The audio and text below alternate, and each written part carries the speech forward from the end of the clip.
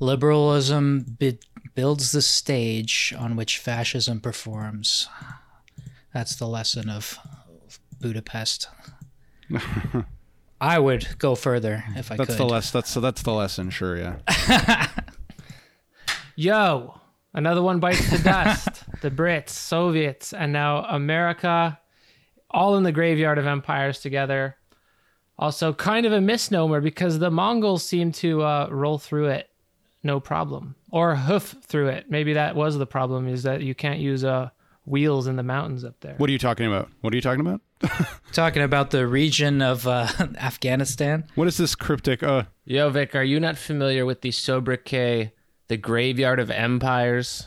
Oh yeah, that's right. I remember now because of the whole Soviet thing and I guess before. Oh, did the Mongols get stopped there too? No, the Brits. The Mongols didn't. That's the point, is because everyone used wheels except the Mongols. Right. And I guess the Persians probably didn't have too much trouble there either. They used legs. Apocryphally, Alexander the Great also tried to attack the region and failed, so...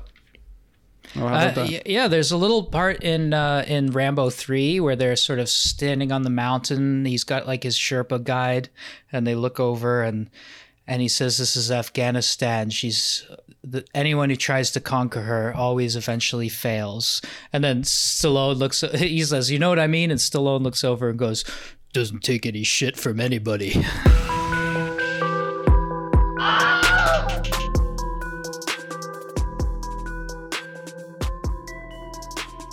We are the Pill Pod. We are all PhDs or almost PhDs. You guys should just finish, so then I don't have to add that caveat all the time. Well, maybe a year or two. We'll see. Anyway, various disciplines. We discuss theory and philosophy, sometimes applying it to current events as we are today because we felt pressured into it. Everyone's got a take. Who pressured us into it? I'm not pointing fingers. Only on the camera. However, we don't always agree. We're not what you would call a united front, as is expected when you come from different disciplines and interests. But we are friends, and friendship can cover a multitude of sins. Friendship is an empire in itself. And I think that it's actually quite a virtue that we don't all agree. I think there's a lot of other nominally leftist podcasts that it's probably a bit of an echo chamber, and I think we have some well-trodden battle lines that I think make the conversation better, in my opinion. And I noticed that on the last podcast that I was on, I think on the YouTube, somebody said I'm so sick of Victor's liberal bullshit. And I got to tell you, that warms my heart to see that I love to have an audience that can disagree with me. It's great. They're sick of your shit. Yeah. What else? I wrote down an intro because you were asking for this last time, Victor. I think it's a good idea. I'm glad you're doing it. We upload every Friday, either here or on Patreon, and then there's bonus episodes and interviews that come out every so often. So how was that? That was the intro I wrote out. That's good. No, I mean, I think that's good. I think that it's like the paragraph in the about section on our website. I think that we should have a version of that at the beginning of every episode. Maybe we can just record it once, or maybe you can record it once on your own if you want. As I said, everyone's talking about it, so we are going to talk about it too. Everything goes through these news cycles, so we are joining the opinion factory because we're not better than anyone else. We're just late because we had to finish our double header for the last 2 weeks on performativity. Yeah, let's see. How'd that go? Oh yeah, you weren't there for that. Yeah, it was stellar. You missed a couple things though. I think you'd have liked. You missed performative speech acts, or the creation of reality through language. Great. Then the creation of identity through other performances. We discussed Althusser and Judith Butler, but you also missed analytic philosophy of language, which, let's be honest, great. No one wants to read except for analytic philosophers of language. Yeah. Damn. So what are we doing here? Well, usually we only discuss current events when there's something interesting to add to it. I don't know that we have something interesting to add to it, but as Canadians, we almost had a philosopher king this one time in Michael Ignatieff, who had some opinions about the Afghan war when it began, and we're going to revisit those opinions. They're horrendous, spoiler alert. But they were brought up at the beginning, and the same shit is today being trotted out in the Washington Post. So If you say it often enough and over again, then someone must believe it. Yeah, and I'm curious because I haven't actually really been following the opinion pages of this most recent debacle in Afghanistan, but it's the only thing that I've noticed. I think like I read something about how on Fox News and the right they're trying to spin it. They're trying to spin the failure as like blaming it on wokeness, basically, that's the reason why like the whole thing fell apart. So that was like, that just made me laugh. But like beyond that, I don't know what the bad takes are. Like, what are the bad takes? Too many gays in the military, probably. Well, other than that, yeah, exactly. It's like there wasn't a robust enough manliness in the American military to foster the right kind of values. Always the problem. Anywhere there's a problem, not enough manliness involved. Okay, exactly. They're also on the Fox News. I caught that they're kind of against like rescuing people. You know how there's like a big evacuation of all their allies and interpreters and people who've helped them over the years. And Fox is like, just because you fucked up and you have to leave doesn't mean we should take all these people with us and just suspend immigration policy, right? Well, like, what the hell's with that? Like, they're trying to say we shouldn't take anybody back with us. We shouldn't get anybody. Just let them all be killed. That's also their position. Which is always very well thought out and, benevolent. Well, Fox News has a lot of respect for the planning ability of Al-Qaeda, a lot more than they have for their own military. Because unlike the military, Al-Qaeda had a plan. A, do 9/11, B, get the American military to invade and the coalition to invade Afghanistan, C, serve as translators, interpreters, and guides for that military, and then D, 20 years later, you can get into America once the project ultimately collapses. So Al-Qaeda was actually thinking ahead here. But what is the right, like, what are the takes these days? Because I haven't really been, other than the stuff that we read, which was obviously like Ignatieff's views from back at the beginning of the Afghan war, like, what are the main battle lines? Have any of you guys been paying attention to this? Like, because it seems like some people, I'm guessing some of this must be a minority view though, because I feel like the right doesn't believe in imperialism the way it used to. So like there must be some right wingers who are like, good, we left. It's not the right wing that's so much the problem. It's whatever class of people reads the Washington Post. And the narrative is something like, who's going to protect Afghan women if we're not going to do it? Who cares about the Shias? Or if we're not going to protect them, they're going to get hurt or killed or whatever.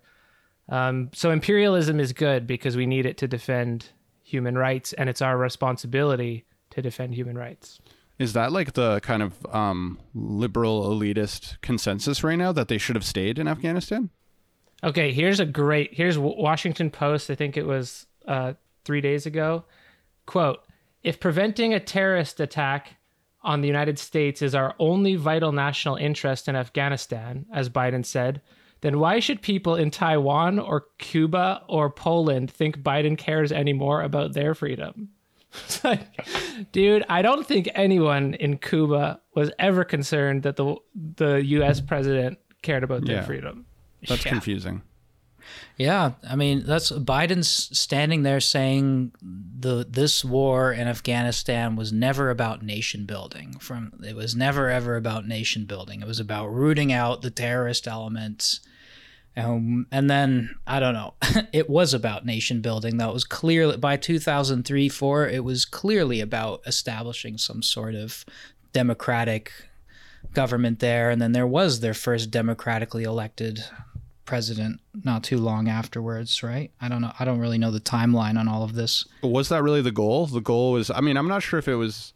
I know goal wasn't nation building at all. Yeah, exactly. That's what I was like. I don't think that it was ever really the goal. It wasn't initially, but it became that way. It became a way to, I guess, justify leaving. Like the whole war seemed to be, a lot of it was just like, how the fuck do we get out of here now? Because whenever you do a massive military intervention, even if it's just to root out terrorism, you don't actually have beef with the Afghanistan people or whoever you're intervening on. Then it becomes about, well, who all the people you pissed off are going to have all this power when you leave. Well, the rhetoric of empire doesn't change, as Spivak said long ago, and it's just as true on Washington Post today. The rhetoric of empire is always white men saving brown women from brown men. Yeah, the civilizing the uncivilized, bringing democracy to the backwoods and the backwaters. Yeah, that's always the rhetoric, but it didn't start that way. That's the thing. It was protecting, it was a national security issue, I guess. That's how a lot of things are framed. Well, someone needed to pay, Yeah. Blood. Yeah, like the American public would not have tolerated not going to war after 9/11. Yeah, and it isn't the way that this kind of ends up working itself out sort of just by the necessity of the situation is like there's an initial justification, right, which is like this war on terror and like retribution, but then they end up in this place and they make all kinds of sort of like rationalizations about nation building, but they're not even, but if you look, I think like I read somewhere that the amount of money that they actually spent on like improving the infrastructure was like kind of indicated that they weren't really serious about nation building. So they were just kind of there occupying it for like strategic, for geopolitical strategic reasons. But then there's a bunch of pressures, I feel like. So there's like the geopolitical pressure, but then you end up unavoidably being in this kind of like moral dilemma where like the world's watching and they're like, what are you going to do? Like, are you going to help these people? Like, and then it's like they're already there.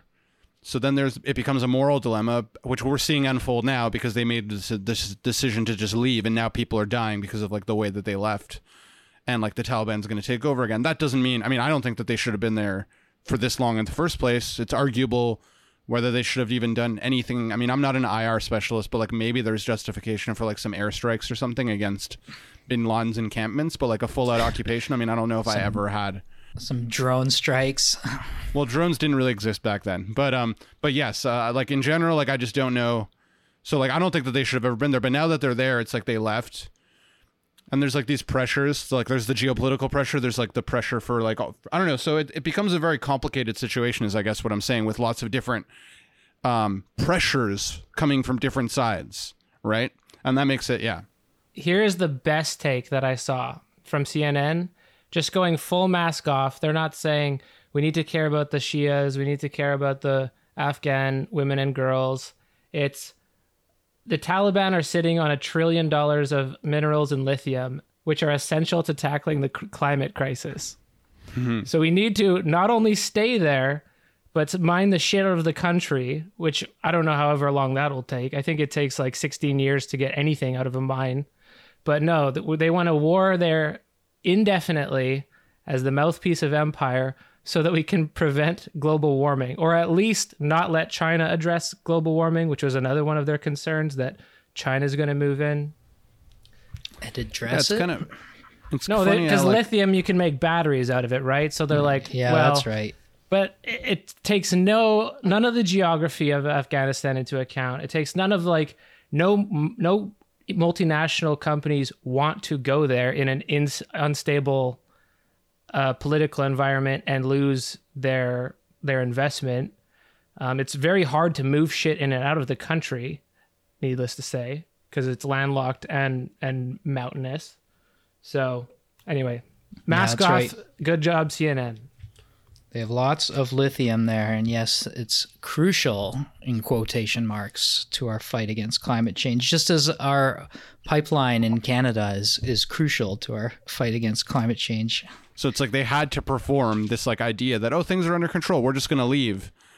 So like it just was inevitable. I don't know if I buy that completely, but I think it's kind of interesting that there was kind of like this sort of ideological pressure where they had to perform sort of like, everything's good, like we're going to leave, it's going to be ordered. But if they had done like the evacuation first before pulling the military out, they would have somehow had to like admit and be like, things are actually terrible, so we have to evacuate everyone now. And then if they admit that, then it's like, well, why are you leaving then if everything's terrible?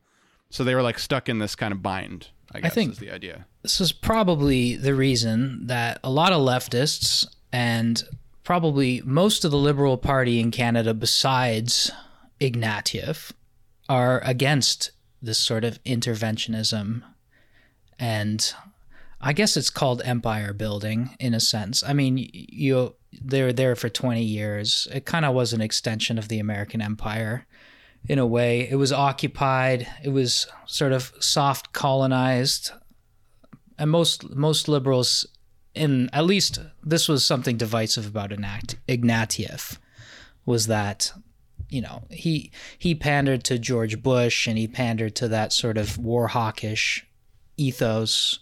But I think a lot of the Canadian liberals weren't like that. They didn't want to intervene because that exactly this reason. It gets you into this really complicated situation where staying is bad and leaving is bad. There's nothing you can do. Something fucked up's going to happen either way. And the only thing you can do is do your best to minimize the pain and the suffering. And again, like, if that's in your interest, right? Whoever's in control at the time, maybe they won't make the preparations. Maybe they'll just fucking pull right out of there and then things will go to shit. They shouldn't have been there in the first place. I just found it funny how these journalist dimwits recite every age-old 300, 400-year-old reason that you need to colonize someone. Is like, the natives have no idea what to do with this gold anyway, besides we need it for our righteous crusade against France and England and the other European powers. Yeah, I think that's a Thomas More quote. Yeah. These natives have no idea how to work this land. We should just appropriate it and show them how it's done. So then, yeah, I mean, probably not all of these journalists agree on this, but the ones that I happened to find in my research for the episode were, don't listen to the American public, Biden, because they don't know what they're talking about. We need to stay. And I just wonder what the incentive is for saying something like that. I'm so surprised that like the mainstream consensus seems to be that they should have stayed. I didn't do enough picking up the pulse of the mainstream media right now. I mean, I listened to this political podcast. Well, they don't want to be embarrassed. That's part of it. Yeah. Mm-hmm. We don't lose. Matt, what do you think? You're awfully quiet here, and I feel like this was your chosen topic at a time. Well, I was just waiting for that to get out of the way, but I think it's actually really important to situate this in relationship to two dates, because that really will help give a better understanding of the kind of neoconservative impetus behind this conflict, right? The first date is 1975, and the kind of embarrassment that the country underwent when it became clear that the South Vietnamese regime was collapsing and that the U.S. had lost the Vietnam War. This was probably the single biggest pusher in the creation of the neoconservative movement, since a lot of the early neoconservatives and Bush officials that launched this war grew up during this time period and felt precisely that sense of humiliation at the United States being kicked out of Southeast Asia by what amounted to like a guerrilla movement. The second date that's really important to note is 1989, with the fall of the Cold War, because what's really interesting about this, when you see how neoconservatives react to it, is that they're not actually as triumphalist as you might expect. You'd figure that, well, the U.S.'s main enemy is gone. Capitalism, and liberal capitalism in particular, seems to be ascended everywhere. So this should be a moment of euphoria. But actually, what immediately starts to happen is people become concerned in the conservative movement that without an enemy, what you're going to find is Americans becoming decadent, materialistic, committed to crass individualistic pursuits, and not dedicated to the pursuit of grander historical projects like American Empire, for example. And they were very, very expressive about this. Like, I have a quote here from William Crystal, who is one of the founding members of the Project for the New American History, where it says, American civilians at home, preoccupied with the distribution of tax breaks and government benefits, will not come to the military support when the going gets tough.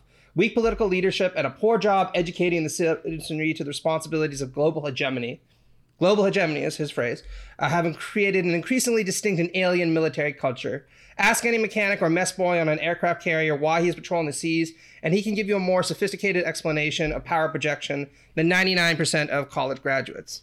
So there's real yearning to find an enemy that the United States could use to essentially demonstrate its might to the rest of the world. And another neocon, Jonah Goldberg, put it even more expressly in the National Review, where he just said, every 10 years or so, the United States need to pick up some small, crappy little country and throw it against the wall just to show the world we mean business, right? And also to kind of reinvigorate the population and get them to commit to these kind of grand historical projects. Yeah, experiment on whatever Halliburton's been working on.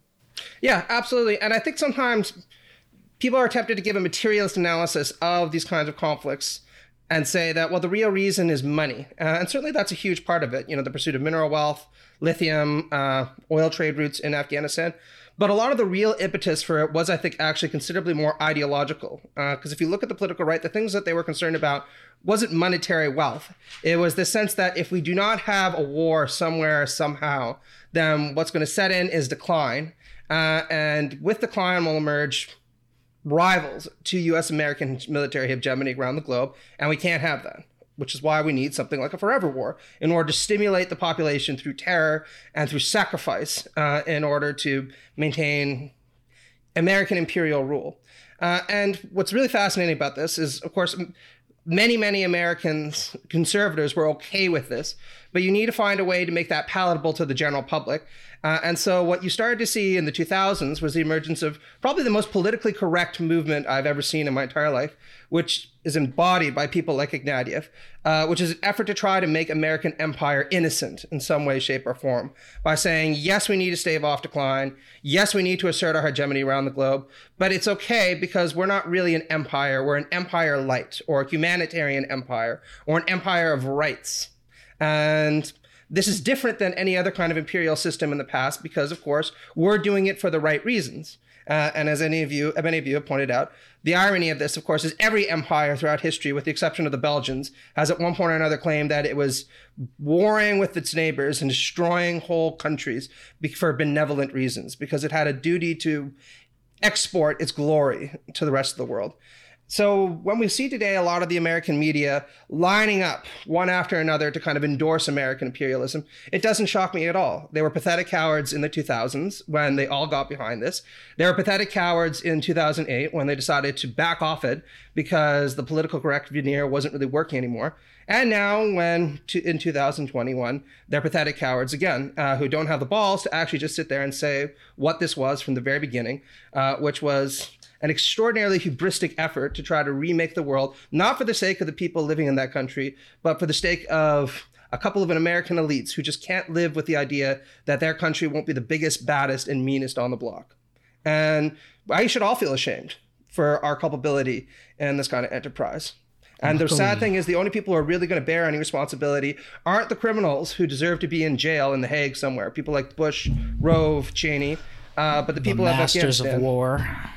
Yeah, the people in Afghanistan are really going to be the ones who suffer. They're going to suffer. So my response to this is fuck them all. Okay, if there was any justice, Bush, Cheney, Rove, Crystal, the whole lot of them would have been in jail from 2001, and they would be sipping on whatever gunk they feed people in the prison system rather than the caviar that they get to dine on every day. Or better yet, what we can do now is export them to Afghanistan, throw them in the middle of Kandahar, and see if they're really the kind of tough guys that they felt it was so important to train and discipline the rest of the American society into becoming. As Charlie Kirk calls them, the muscular class. Yeah.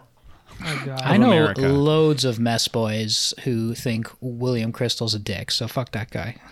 Victor, I wanted to say, because I gave you what the liberal mainstream media was saying the war was about, and I actually agree with Matt on this, but the left analysis of this is that we were there, or I guess the coalition, we were there for the pipeline and that the Taliban wasn't actually threatening, and for lithium, where not a single mine was built in those 20 years of occupation. So I don't buy that. I do buy it was a bloodlust, and it was, you hit us, we have to hit back at something. Yeah. It doesn't matter whether it's a state or just an area. And then, hey, we have a foothold for the thing that we really wanted, which is the country that's easier to take their shit. That's because it's already developed, is Iraq. And I think it was also just convenient for them to just have like military outposts there to like be able to conduct their various operations, their various black projects from there. But like you said earlier, they spent $2.2 trillion, I think the number was, and somewhere around 35 billion of that, which is a very small percentage. I'm not good at math, but that was what was spent on actual infrastructure, which became the reason that they were saying that they were there. Obviously not true. No one believed it. No one should believe it, except for Ignatieff. So we read for this, trying to get our Canadian theorist, what would we call him? I don't even know what to call him. Whatever. It was really a legit terrifying. He's kind of a historian. Our homegrown liberal war hawk. It was a legit terrifying to read. Idiots exactly like this guy is why we've been there for 20 years. Profoundly ignorant, profoundly self-righteous is a deadly cocktail. So I learned today he's a member of the Order of Canada. Mm-hmm. Fuck, that's sad. For his work as a human rights scholar. Oh, yeah. Yeah. And I should say, I initially supported him for leader of the Liberal Party, in part because I liked that book, The Rights Revolution. It's not a great book, but it was pretty good. Then I transitioned away from that when I realized he was doing things like supporting American empire and also what he called the lesser evil, which is basically just, again, another politically correct way of saying, if we torture, then somehow that's vindicated because we need to do whatever we need to in order to uphold American military and Western hegemony. Whereas if they do bad things, then that's an entirely different moral matter, of course. The ends justify the means. So Ignatieff is probably not a familiar name anymore. He was well read at this point, particularly for this essay and the book that accompanied it, Empire Light. We read, Nation Building Light? Mm-hmm. And the long story short is you shouldn't do nation building light. You should be doing it hard. You should be fully committed. He was a Harvard prof, also U of T prof, came back and ran for the Prime Minister of Canada. The worst showing in the Liberal Party's recent history, got absolutely obliterated, not just because he's a dumbass, there are other factors, but partially because he's a dumbass.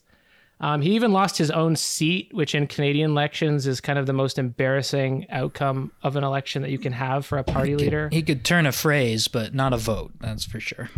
Yeah, it's the first time the Liberals were ever in third place, I think, maybe ever, or for maybe at least over 100 years. I'm not exactly sure. In recent but it was a history, long time. for sure. Yeah, Jack Layton took him down with some... Never mind, that's too deep. Keep going. Well, he came from Harvard back to Canada, tried to run, but was apparent to everybody that he had his head so far up his own ass that he couldn't tell the two apart anymore. So supposedly the most prestigious school in the country... turns into some priggish bromide mill. But Matt, I have not heard this story. You've met the guy. I have to hear this story. Okay. I met the guy twice, and he was a douchebag on both occasions, but a douchebag in a somewhat different way. The first time I met him, I was working as a secretary for a Liberal MP over the summer, which was a pretty good job, actually. I got to go to Parliament Hill and learn everything. Our politics didn't really align, but, I was 20, and I didn't know any better at that point. But I got a phone call. And I picked up the phone and I was like, blah, blah, blah. This is the office of, the member of parliament I work for. And the guy on the phone was like, Matthew, do you know who this is? And I was like, what? He's like, Matthew, this is Michael Ignatieff. And he just slowly accentuated the words for effect, right? Because he clearly thought I was supposed to be blown away by the fact that he was calling and deigning to speak to the plebes, right? And what bothered me about this so fucking much is his party was in the dumps at that point when it came to the polling. And I was like, who the fuck are you to be this arrogant to think you're a celebrity when you're probably carrying the party to its worst showing ever? And then sure enough, what happened, and he wound up in the ash heap of Canadian history. But I met him a few years later when he came to Osgoode Hall Law School because I was at a conference taking notes. It was generally a pretty good conference, but somebody asked him a little bit about his election experience. This is when he was still pretending that he was going to stay in Canada and not immediately go back to Harvard when it was safe to do so. And then the Central European University. But they asked him, and he was like, well, the thing is, I never really realized that politics isn't like a debate. When we were at Harvard, if you sat there and you presented your position, people would listen to you and they would take what you said seriously, and then they would offer a rebuttal. And I'm just really surprised that that's not the way it happened when I moved to this country, because they just kept on attacking me and nobody wanted to listen to what I said. And I was like, you were a fucking political scientist and you didn't realize that real world politics doesn't operate like a fucking seminar? Like, are you joking? Like, you could fucking spend 5 hours in a fucking campus club and you'd realize that. Like, you don't even need to be in fucking government to know that. Like, just flabbergasting ignorance. And then sure enough, after it was safe for him, he tucked his tail, ran, and did indeed leave the country, which is ironically exactly what the Conservatives said he was going to do, exactly what he said he was not going to do, and exactly what he ended up doing. So I am not very fond of the guy. Hey, that's your Harvard education. Well, that's that guy. Rereading these articles, and I mean, I guess I was pretty young in the 9/11 attack. I wasn't like politically switched on. I was in my fucking teens, my tweens, whatever. But I never realized I'm now remembering and recalling how much this guy actually shaped the discourse in Canadian politics over all of these issues. How much this guy, Michael Ignatieff, shaped the discourse in Canada at least. And I'm sure his kowtowing to George Bush probably made him a celebrity in the States as well, which is hence his Harvard shit. I never realized, like now rereading this, I'm reminded like all this stuff. I remember hearing about it in school and not really understanding it because I was very young at the time. And now I'm just like, wow, this guy set the terms of the debate. Like he's undeniably, he's become irrelevant, quite irrelevant, and he's basically retreated into his lecture circuiting and his teaching. But, he really set the tone on these issues, and really everyone's perspective on what a liberal should believe comes from this guy who's actually like a minority. Like liberal interventionists are kind of a minority position in our country, in at least in our country. I don't know about the Democrats in the States, but in liberals in Canada, they're definitely not interventionists like this guy was. But at the time, it seemed like they all were like this guy. So here's the short version, the Coles Notes. One of our dumbest exports, not our dumbest. We all know who that is. But this is the embodiment of state philosophy. Supported the Afghan war. Supported the Iraq war. Supported torture in the defense of freedom or whatever until Abu Ghraib came out. Then he turned tail on that and said, of course, I never would have supported that. That's a little bit extreme. But America, this is a Canadian saying this, which is so fucking weird. America has the responsibility to create a humanitarian empire, quote unquote, through nation building and, if necessary, then military force. So pretty much everything that I read to you at the beginning that is still being said in WAPO and CNN. Wow. Yeah, I should say also, he was taken as authority until people realized he didn't know what the fuck he was talking about, and he was wishy-washy on all of his positions because our great moral saint, it turns out, is actually pretty flexible in his opinions. So probably the most ugly example of this was in the late 2000s when he was running for leader of the Liberal Party. Israel invaded Lebanon to counter Hezbollah. And early in the week, he said, I'm not losing any sleep about this. Israel has a right to defend itself. It's a sovereign nation state. And then he got some pushback. And then a week later, he was like, no, I'm sorry. I misspoke. What happened in Lebanon is actually a war crime. And Israel should feel really bad about this. And people pointed out, you flip-flopped on this like 100% in the course of one fucking week. Like last week, you were like, I know best. I'm an expert. And now you're just like, I was wrong about that. It's actually a really horrible thing what's going on there. And you can only do that so many fucking times before people realize, A, you don't know what you're talking about, and B, you're full of shit. And not knowing what you're talking about and being full of shit is a lethal combination. And it's just a toxic thing that this man was able to influence so many people over the course of 9 years. And we would have all been better off if he had just decided to be quiet and lecture on Isaiah Berlin, which was probably the only thing he was ever really adept at. Which is why he lost every political debate he was in for leadership roles and for but government. Eric, you don't understand. Politics is supposed to be like a seminar, right? You express your point, and then we evaluate them Socratically, and people aren't going to attack you, and they're not going to be mean. That would be really unfair, Eric, and that would never happen in the real world. The real world is a very genteel place. It's like Habermas's deliberative democracy. It's a seminar. Yeah, exactly. Can I just say I'm glad we're all together here shitting on liberals together for once? Yeah, well, I was going to get to that and say that, liberals need not actually support this. No true liberal. Philosophical liberals. But there's a distinction between philosophical liberals, the Liberal Party of Canada, and then, this kind of, broader, pejorative term liberal. But what I wanted to say is... Lib. Are these actual opinion pieces supporters of interventionism? I find that hard to believe. I would imagine that a lot of people's arguments are more kind of pragmatic. It's like we're already in there. Like, what's actually pragmatically like the best thing to do? And it's like maybe like I actually disagree with that view, but I guess like what I'm trying to get at is do you think that interventionism, like I feel like it's never been less popular. Like I feel like no one seriously actually believes in interventionism anymore. Like I don't think so. Like I think those opinion pieces that we're reading are more like people being pragmatic, and they're like, well, we're already in there, so what should we do? We're in there. Like what's gonna actually like? That's good to point out, because this was written in July, whereas the war started in October. So this is only a few months after, and I guess they probably started asking the question then, why are we here? Like, we already overthrew the Taliban, and he gave them a reason to stay.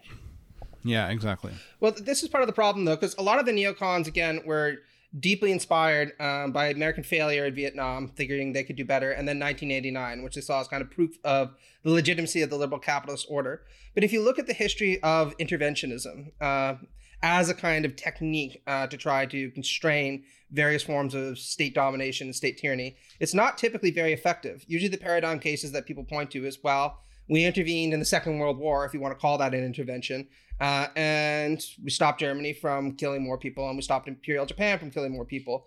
But one of the things that's very rarely acknowledged is that not only were both of those powers completely eradicated by the end of that conflict, but there are still American soldiers in Japan and in Germany right now. And the country poured billions of dollars in aid, which is a tremendous sum at the time, to basically reconstruct the countries from the ground up, and then engage in this very concerted effort both to democratize Japan and to denazify. This was later on, as it was called, Germany. No comparable effort was made during any of these interventions, either in Iraq or Afghanistan, because the reality was, of course, they're not Western nations, and we don't need them to actually help us fight against the Soviet Union. So almost immediately after the Afghan war began, it was subcontracted out to a bunch of brutal mercenaries who had no loyalty in the population, or the Northern Alliance, which was a motley collection of anti-Taliban fighters who controlled 10% of the country prior to the invasion. And they started withdrawing troops, resources, all kinds of equipment, and basically decided to subcontract out the conflict to these mercenaries and the government. And you shouldn't be surprised what's going to happen in these kinds of instances, that everything falls apart. And the reason they did that is, of course, Bush in his infinite wisdom decided that it was far more important to engage in this prestigious conflict to please his father by wiping Saddam Hussein off the map. And how did that go, right? They wiped Saddam Hussein off the map. They tried their best to liquidate all the infrastructure in Iraq. And many of the members of the Ba'ath Party ended up flocking to what later became the Islamic State, and hundreds of thousands of people ended up dying in the region because one American president was too stupid to actually recognize he had no business being there in the first place, even if his dad did call him a loser at one point in his lifetime. He should have just sat there and realized that he is a fucking loser, and this is the best he's ever able to do. So it's a real travesty what's happened, because if they were going to intervene and we were going to try to nation build, then we should have recognized that A, this is the wrong thing to do, but B, if you're going to do it, it's going to be a hugely intensive, extraordinarily expensive, long-term project that's probably going to take decades, longer than any of our lifetimes, if you want to look back to the Japanese or German precedents, right? And the Americans circa 2000 wanted to have it both ways, where they wanted to nation build, but they wanted to do it on the cheap, at low cost, and with minimal effort. And again, the only people who ended up suffering primarily because of this were the poor people in the American military, who I feel genuinely very bad to, and the coalition military, because I have no problem with the grunts on the ground, and the people of Afghanistan and Iraq and the broader Middle East, all of whom have every reason to be outraged at what's happened to their country, and why such stupid people, were allowed so much power to fuck things up as badly as they did. Well, and I will say, like, especially actually, like, American military members, because, like, a lot of people join the military in America because, like, they just need healthcare and they need options, right? Like, they need a way of, like, of getting paid to go to school, and it's like they join the military and then all of a sudden they have to fucking go to some shit stupid war. It's 100%. Like at least in other coalition members here, like in Canada, like, you're not faced, if you're a low income person, you're not faced with that same pressure that would push you to join the military. Absolutely. And then when they're back here and they're veterans, who do the Proud Boys and the QAnons recruit to go and fuck up the White House in their alt-right rallies is the veterans, okay? Yeah. They're not all, they come back with this trauma anyway. I don't blame them for that. But I mean, what's really fascinating about this is, again, how much it prefaced what I now call postmodern conservatism, right? I mean, people forget this, but in 2004, a New York Times reporter had an interview with Karl Rove, and he talked about how it later became out, it was Karl Rove, and Rove told him, all you people in the so-called reality-based community don't realize that we're an empire. We are history's actors, and at some point or another, we create our own reality, and you people will just be left to read about what it is that we've done, right? And the kind of astonishing hubris it takes to envision that you have the power to kind of recreate reality from the ground up, abstracting away from historical conditions, material conditions, the kind of differentiated theologies that exist in the region. The kind of person with that kind of remove from everyday life should never have been put in that kind of position of authority in the first place. And what's incredibly sad about this is there are thousands of Karl Roves in every American administration, all of whom have the same kind of bombastic opinion, all of whom make the same mistakes repeatedly, and all of whom, quite frankly, deserve to be in jail. And not even just American. I was trying to stress at the beginning, like the British said every same thing about why they should be in India. They gave every similar excuse. No, we're doing good. And I don't know, like, I don't actually have an opinion on that because I don't know shit about geopolitics in that sense. But the arguments are the same, and it's the same trotted out, mantra. I should say that Noam Chomsky pointed this out when he was having an argument with Bill Buckley about Vietnam in the 1970s, where Buckley is like, well, but let's look at like humanitarian reasons for empire and intervention. We can see plenty of those.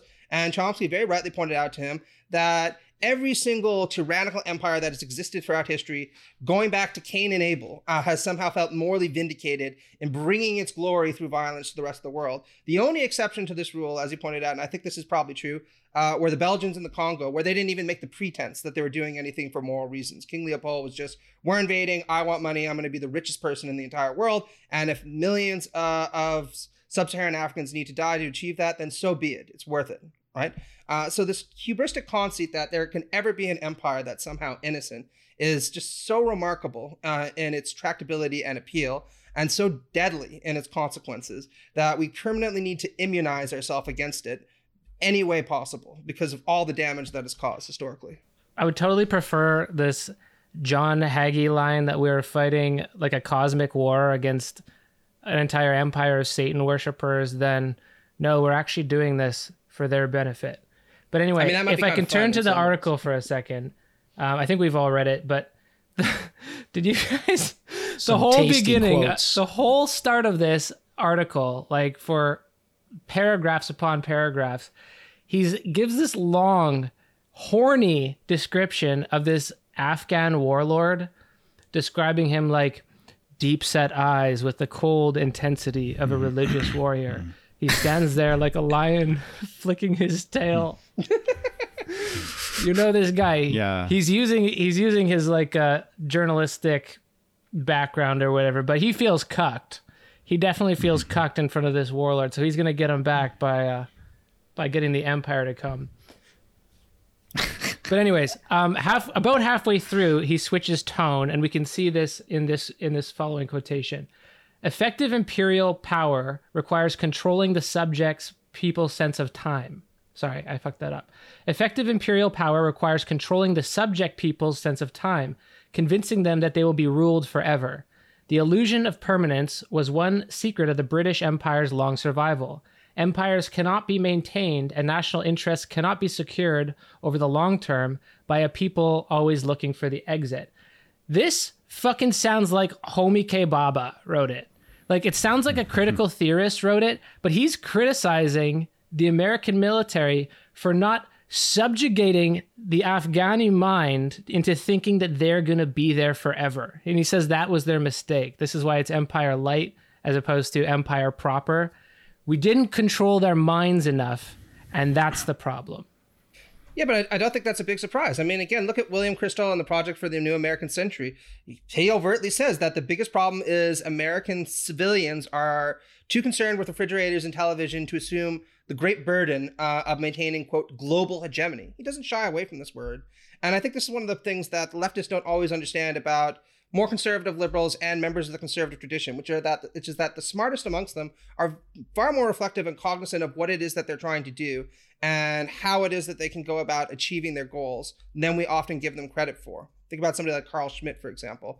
And often it's political conservatives who are the best students of left-wing theory, precisely because they appreciate that leftists have a good understanding of how it is that power operates. The difference is they don't want to be critical of it. They want to mobilize those intellectual and theoretical resources in order to maintain systems of hegemony that they think are beneficial and that will somehow also eventually be vindicated and appreciated by the people at the bottom.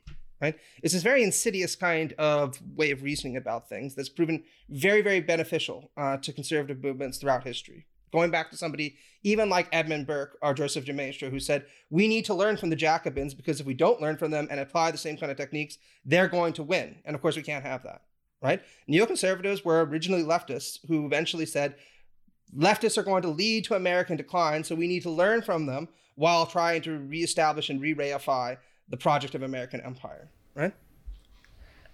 Yeah. I think I don't know if conservatives are the best students of leftists. They're best intellectuals. Leo Strauss. I mean, the version of Leo Strauss. Yeah, I mean, long time ago, maybe this was true. True. Yeah, it's hard to look at Charlie Kirk and say like, oh, you know, he's going to be an intellectual beacon who's reading Foucault and operationalizing it for the maintenance of Trumpism. Yeah, like Shapiro and Peterson really have their finger on the pulse of the left. That's for sure. Yeah, I wanted to ask a question, sort of like a bit of a provocation, which is like liberalism. To me, it seems imperialism seems contrary to philosophical liberalism. To me, it's like this. Like I think about like even if I think about like Star Trek. Like the prime directive, right? Like, you know, don't interfere in other cultures. Like this, I mean, not that that's like, you know, from philosophical liberalism, but I mean, I associate that attitude. I mean, that seems like to follow from like kind of respecting the autonomy of, I mean, I'm no like liberal IR theorist, but it just seems to me that like imperialism doesn't follow. I mean, Matt, I don't know. What do you think? Don't ask him. We get to respond. I have definitely heard this idea is that, yeah, liberalism and imperialism, like liberal interventionism seems like an oxymoron, right? Because like, how can you be a liberal if you're also an interventionist? It seems like an oxymoron. At least philosophically. And I mean, the way it kind of rolls out empirically is that liberals are very good at, you know, they have been historically very successful at arguing for the need to spread liberal rights, right? The idea of liberal democracy and humanism and universal rights.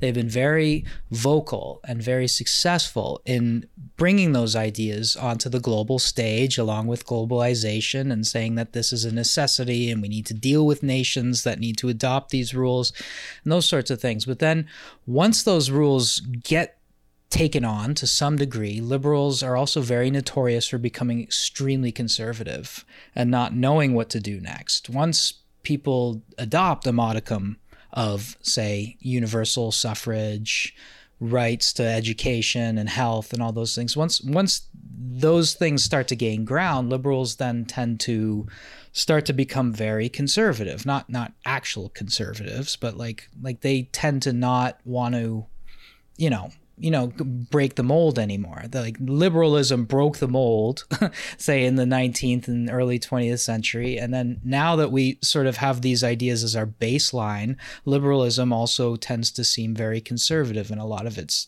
avenues because of just that, because those are ideas that we seem to take for granted here in the Western world.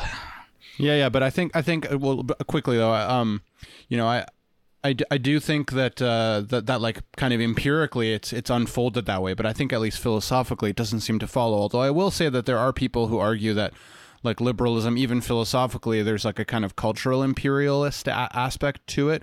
And like, actually, we have this complaint from the right, from the far right, from people like Alexander Dugin in Russia, who argue that like liberalism, because of its because it's if you want to engage with the liberal democratic countries, it's like you kind of have to accept some of their rules.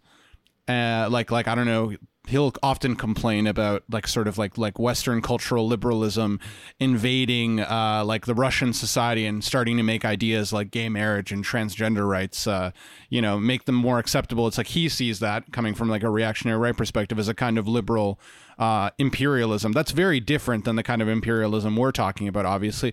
But I guess like, it's true that I guess as a philosophical liberal, like you might be like, well, I'm not going to do business with this country or whatever this if they don't adopt, which I guess kind of has a sort of effect, a sort of imperialistic effect, but it's not overt imperialism.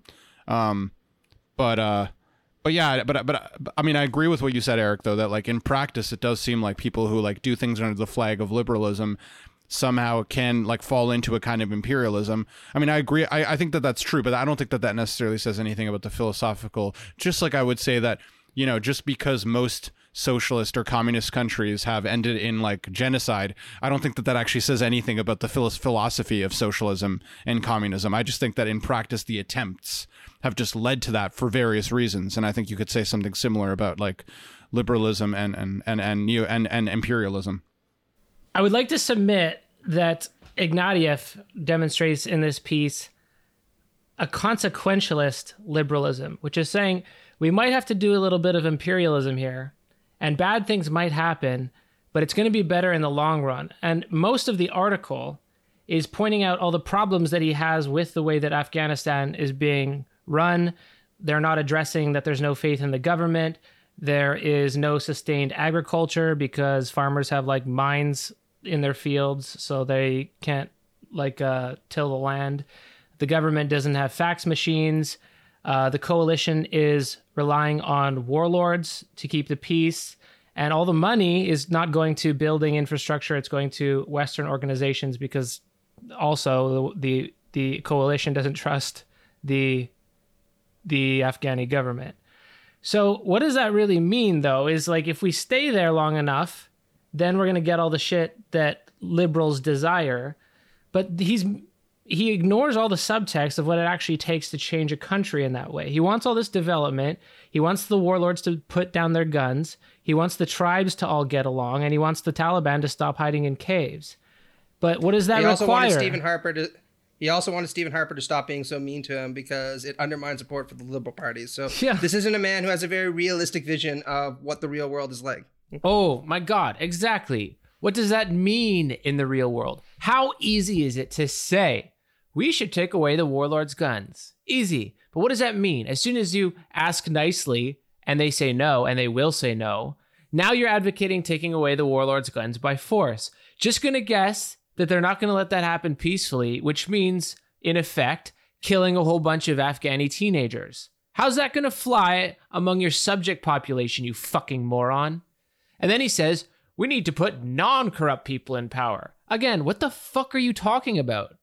Like, you're just going to find altruistic, democratic-minded, educated people sitting around and install them at every level of government, not expecting them to act in their self-interest, protected by the police until everyone starts to what? Just trust them? No one fucking trusts the police in Afghanistan. They would rather have the Taliban than the current police. But the dumbest shit this guy ever said is that a centralized government is going to sway people's loyalties from their cultural and ethnic groups that are older than the fucking country is. Oh, yeah. So, yeah, all we need to do to solve every problem of imperialism is just a little bit more imperialism. Then to, quote unquote, develop agriculture and industry the way he proposes so that Afghanistan can export. Well, in every single other case that's happened, that means inviting in foreign multinationals to, again, quote unquote, develop, which never has local interests in mind. So basically, turn it into a colony with a bunch of Western educated bureaucrats to negotiate with Western countries. That's fucking it, a colony. Tale as old as time. By the way, I believe, in fact, I know that Afghanis want schools hospitals, stability. But do they want to be an extraction colony? I'd bet not. And what does Ignatieff think? This time is going to be different. Someone's just going to dump $1 trillion into Afghanistan to get their mining industry going out of the goodness of their hearts. You fucking morons. It's kind of globalism. Let's just forget every other time that exactly this has already been done and tried. Oh, yeah, absolutely. I mean, the biggest problem with both of these imperial projects, Afghanistan and Iraq, was there was this really tabula rasa type attitude that the Bush administration initially took towards both of them, where in Afghanistan, the Northern Alliance, again, controlled 10% of the country. They basically drove the Taliban out, installed the Northern Alliance, and then Karzai for several decades. This administration had very little support on the ground, and they never really invested the kind of time, money, or power that would be necessary in order to legitimate it in the eyes of the people. And one of the other big mistakes that they made was precisely, as you pointed out, ignoring the tribal leaders, many of whom came from families who had been in charge of these local regions for centuries, and just assuming that we need to build democratic institutions on the model of a kind of Western democratic state in this country, and this will replace this kind of tribalistic kleptocratic system, which is very foolish. It was even worse in Iraq, where they initially just dissolved the Ba'ath Party, sent all the officials back home, and then tried to get rid and liquidate the military. And the mentality was, well, better to start fresh.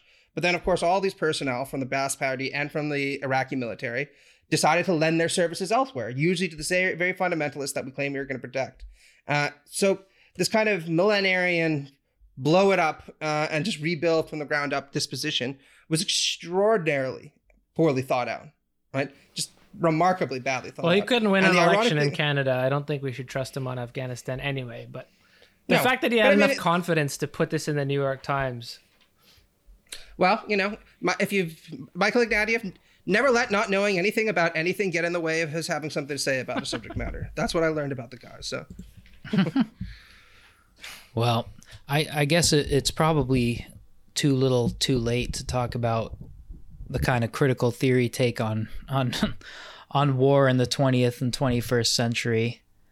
But I mean, some of the comments earlier about this has always been the way of empire, and this is imperialism is, as old as human beings and political gather. Like it's not quite true, because war has fundamentally changed over the 20th century, right?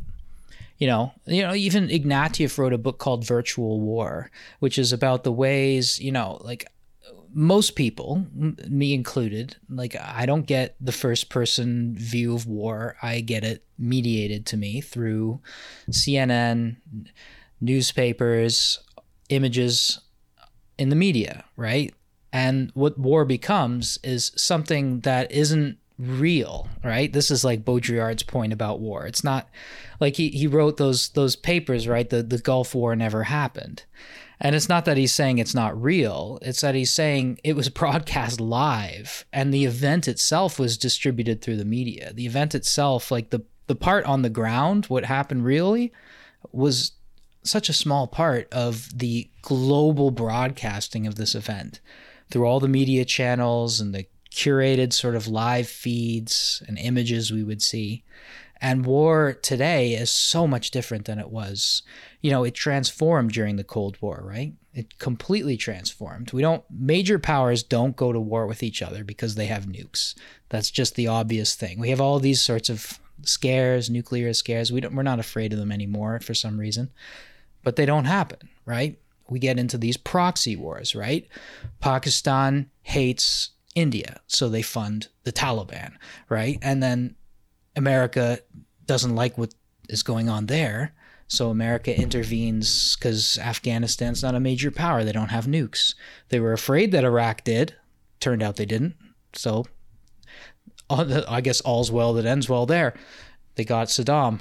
But, the way that war is conducted today is completely different. It's not nation building, right? It's not empire building. It's sometimes it's under the banner of nation building, but nobody's expanding their empires anymore. Those conservatives you were talking about earlier, like Dugin and Yoram, those guys are concerned with this sort of old nostalgic view of empires expanding their borders. That doesn't fucking happen anymore. Oh, I think it does. I mean, Yoram is actually endorsing expansion. Okay, it does, because Israel wants to conquer Palestine and I should also say extend its borders endorsing expansion of the Russian, essentially what Neo-Russian Empire. Eurasianism. That is such an old school fucking way to do it. And okay, maybe Israel will succeed in exterminating Palestinians and expanding their borders into there. I'm just saying though, Eric, we can have them both. I mean, people can be assholes in many different ways. We can have one kind of empire and then a second empire on top of it. We don't need to be exclusionary that way. The way we consume images. When has state building ever worked? Why don't you go ask Honduras and Guatemala how they feel about state building? I think it clearly worked again. If you look at, I think the only instances I can think of it being relatively successful again were in Germany and Japan. And again, that's still an ongoing project because, as pointed out, we still have military personnel there. Right. You might also be able to argue for South Korea. Right. But most people would argue that those cases were successful because of already a lot of pre-existing conditions. Yeah. No, exactly. They're exceptional cases, right? Like it's like you have to have like a baseline of like I've actually been reading a book recently. Well, demographic coherence would be the first thing that Afghanistan doesn't have. Well, that's... This is what pisses me off is this guy fucking uses Bosnia as an example. Like, oh, look, they're both Muslims. Why can't they both learn to get along? Regardless of the fact that fucking Bosnia is like a 20th the size of Afghanistan. Yeah, no, exactly. Yeah, and that's where the weird thing comes into play as well about the motivations. It's like, how do you really determine what the motivation is? Is it ideological? I don't know how many times I've watched detective shows and been like, actually, he wasn't after the money. It was an ideological murder. I don't think that ever happens in those sorts of, but we do make those allowances for the states and the reasons they go into other countries. It's ideological. It has nothing to do with the material benefits or the wealth or the natural resources. It's ideological. Okay. I've never murdered anybody for material reasons. I only murder people for ideological reasons. All right. That's what I believe in, not what I want. You know, the funny thing is, he was asked years later, what did you learn from the Iraq-Afghanistan debacle? And Ignatius' response was, well, I realized that motivations and intentions matter. And when asked to clarify, he said, I was shocked to realize that sometimes people will say that they want to do things for a good reason, and it turns out they don't. I'm like, wow, so you've discovered the concept of lying. So if you got a Harvard degree between the years of 2000 and 2010, go ask for your money back. It's like, wow, you've now understood human duplicity. It's amazing. This is a political fucking scientist. Yeah. I mean, if he's ever heard of like what goes on in the discussion under post-nationalism, right? We're not like all these individual nation states looking to expand our borders. We are a globalized world at war with itself, right? If it's an ideological war, then it's an ideological war that's internal, not with an external enemy. Of course, we like to have an external enemy because that's really nice to justify and give, the people something to hate, something to get behind. But really, it's war with the self, right? It's an internal war. A war with terrorism in Afghanistan, that's not a war with some external enemy, right? Afghanistan isn't a newly discovered land. If anything, it's a newly created land after World War II. But with this war, it comes off like it's purely, I don't know, I guess the motivation maybe isn't ideological, maybe it isn't material. It's some kind of virtual war, as both Baudrillard and fucking Ignatieff would say. But the virtuality of the war means that it's mediated and presented to us in a certain way, and we receive it in that way, and we don't know what's really going on. But we have to sort of infer from what we're given in the media, right? Like I guess that's the sort of point, right? Like Vietnam was the first televised war, and the Gulf War was one of the first wars that was also all these strange images like GIS, and we got to see like rocket vision and like all those weird things that you would get. There's a lot of live footage as well, and that's why the war never happened, is because it really just happened on our television screens. And that the critical perspective builds from there. Stay tuned for my next video. Anyway, we'd be remiss, I think we're all like mostly in agreement, but I'd be remiss if I didn't include his last paragraph in this discussion, which is just profoundly racist and colonial. But in a final brilliant moment, it has to be intentional. Like I cannot imagine that you would quote Rudyard Kipling and not mean this, but he says, "The nation builders to bet on are those refugee families piled onto the brightly painted Pakistani trucks, moving up the dusty roads.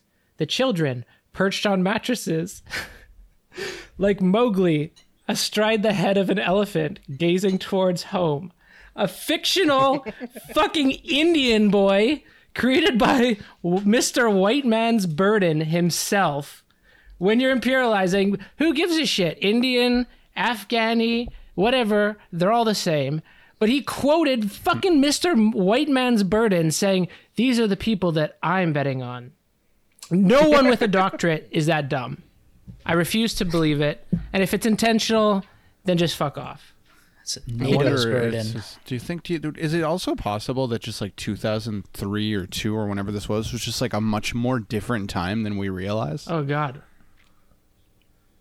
He says imperialism used to be the white man's burden. That gave it a bad reputation. But imperialism does not stop being necessary just because it is politically incorrect. Like, I wonder, I just like, the only reason I'm saying that is not to like excuse it. It's just like I just can't imagine how an editor would have like today. I just don't think that it would be possible for like an editor to go through that and be like, yes, this is good. Like I think that it's just, I don't know, it must have been just more different. Like than we sounds like something that would get published under the Trump administration as well. Oh yeah, I was gonna say the Claremont Institute would eat that shit up. Oh yeah, sure, yeah, that's true. He's not only horny for the Afghan warlord, he's also really horny for this JSOC guy that he keeps talking about, like an American with a floppy hat with wraparound sunglasses who stands silently in all the rooms and then orders airstrikes like when necessary. The muscular class. Last quote. Without the Americans in floppy hats, nobody is going to feel safe enough to start building a house with bricks.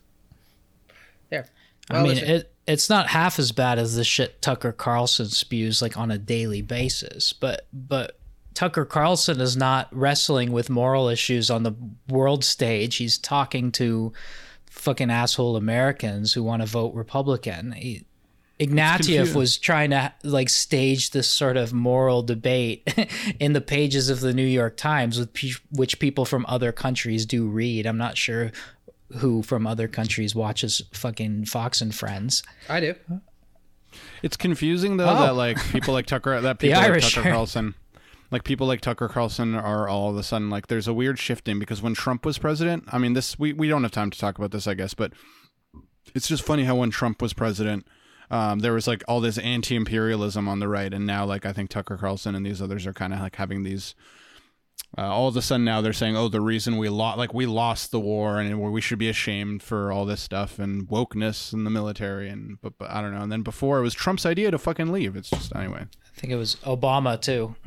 Yeah. A couple of people have asked me and been very critical of me for not connecting neoconservatism to what I call postmodern conservatism. So to those of you who've sent me nasty emails about this, I have detected the exact moment where the transition takes place, and it's very much in the line that Eric was talking about. It's in Dinesh D'Souza's book, The Enemy at Home, The Cultural Left and Its Responsibility for 9/11. Okay? So what? In this book, this is his 2007 book, so by Dinesh D'Souza, before he goes to jail.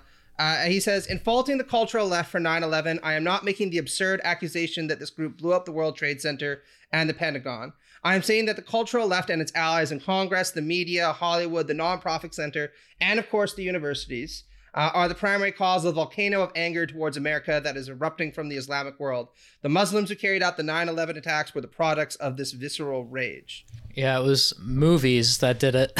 That's a 9/11 conspiracy theory I haven't heard, that Will and Grace caused it. So this is the tipping point where neoconservatism transitions to this idea that the enemy within is the more important one. They really wanted to stop the Avengers from coming out with all these sequels, and it didn't work, unfortunately. The Avengers live on, and the World Trade Center does not, and that's their failure for not bombing Hollywood. They got the wrong coast, I think. Yeah, it's our fault for not being nearly horny enough for JSOC. They didn't fly planes at Harvard or Hollywood studios. That was their bad. Wasn't that a Simpson joke at one point? Like, oh, Yale could use an international airport. Yeah, that would be better. Cool. Yeah, lots more. I was just gonna say that. I mean, it feels like a good place to wind things down here. I feel like I got something out of my system that just pent up through the course of reading the article.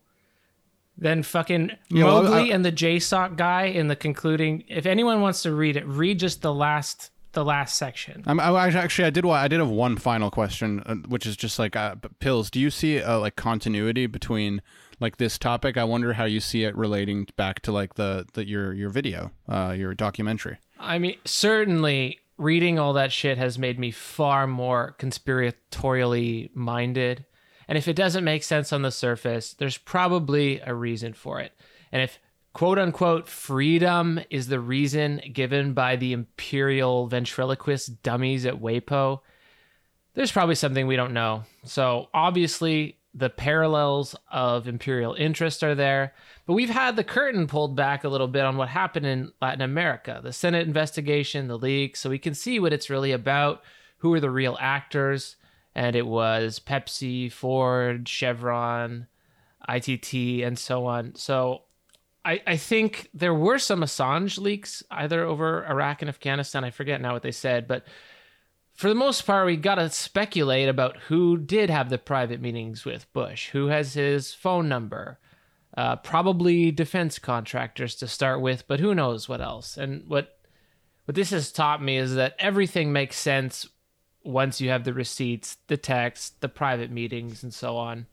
So there's probably a reason why it happened like it did, and there's probably a reason that Biden's pulling out now. And unless the other possibility is he's just too senile to forget the secret deals that he's supposed to be upholding.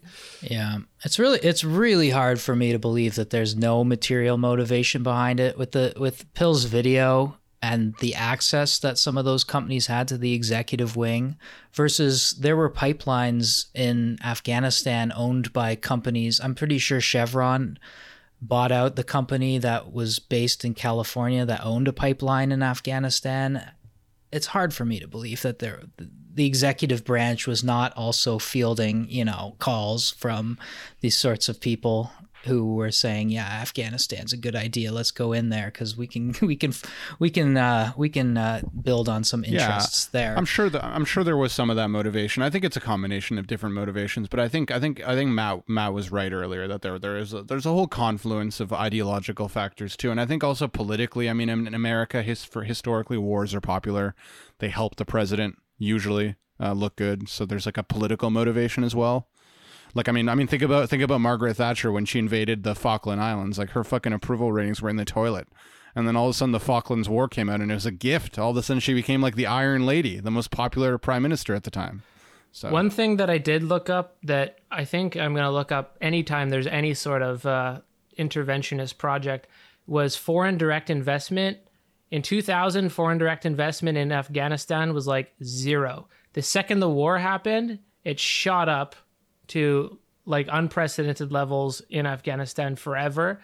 And then every year you can see it kind of ticks down as they realize this is going to be a harder project that they thought until last year when it was basically down to 0 again. And then lithium magically crept into the modern debate despite them not having any mining infrastructure. So that's also an interesting thing. But that's we'll see what happens to Biden, right? This is the greatest pullout in history, so we'll see where he decides to blow his load. Hopefully he doesn't impregnate her. I did have a thought. Maybe he did this hoping it would end in disaster so that he wouldn't have to make good on his promise to pull out of Iraq. You think his people are smart enough for that? No, I don't think so. I doubt it. By the way, in other news, Ryerson University just announced that they're going to change their name after reading a report with a few recommendations. Yeah, with the recommendations. So. Hey-o. Well, that's fun. There's a couple, I'm pretty sure there's a couple like high schools and shit in Toronto also named after Ryerson, but I guess that's stage 2. Is Ryerson a problematic person? Well, but yeah, he was helped. He like influenced the residential schools, but also like was also a big influencer on like the universal schooling in Canada. So he was a complicated figure, but definitely helped the residential schools. All right. Well, thank you all for listening. We hope we did a bit of a theory job. It's kind of easy looking back in hindsight and picking up what an idiot this guy was, but he seems like kind of an idiot even by the standards of the time. Yeah, and we all agreed, even the libs, who also just want to say, obviously, that, Ignatieff's not really a lib.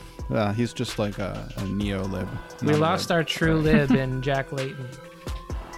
Yeah, exactly. All right. Thanks, guys. See ya.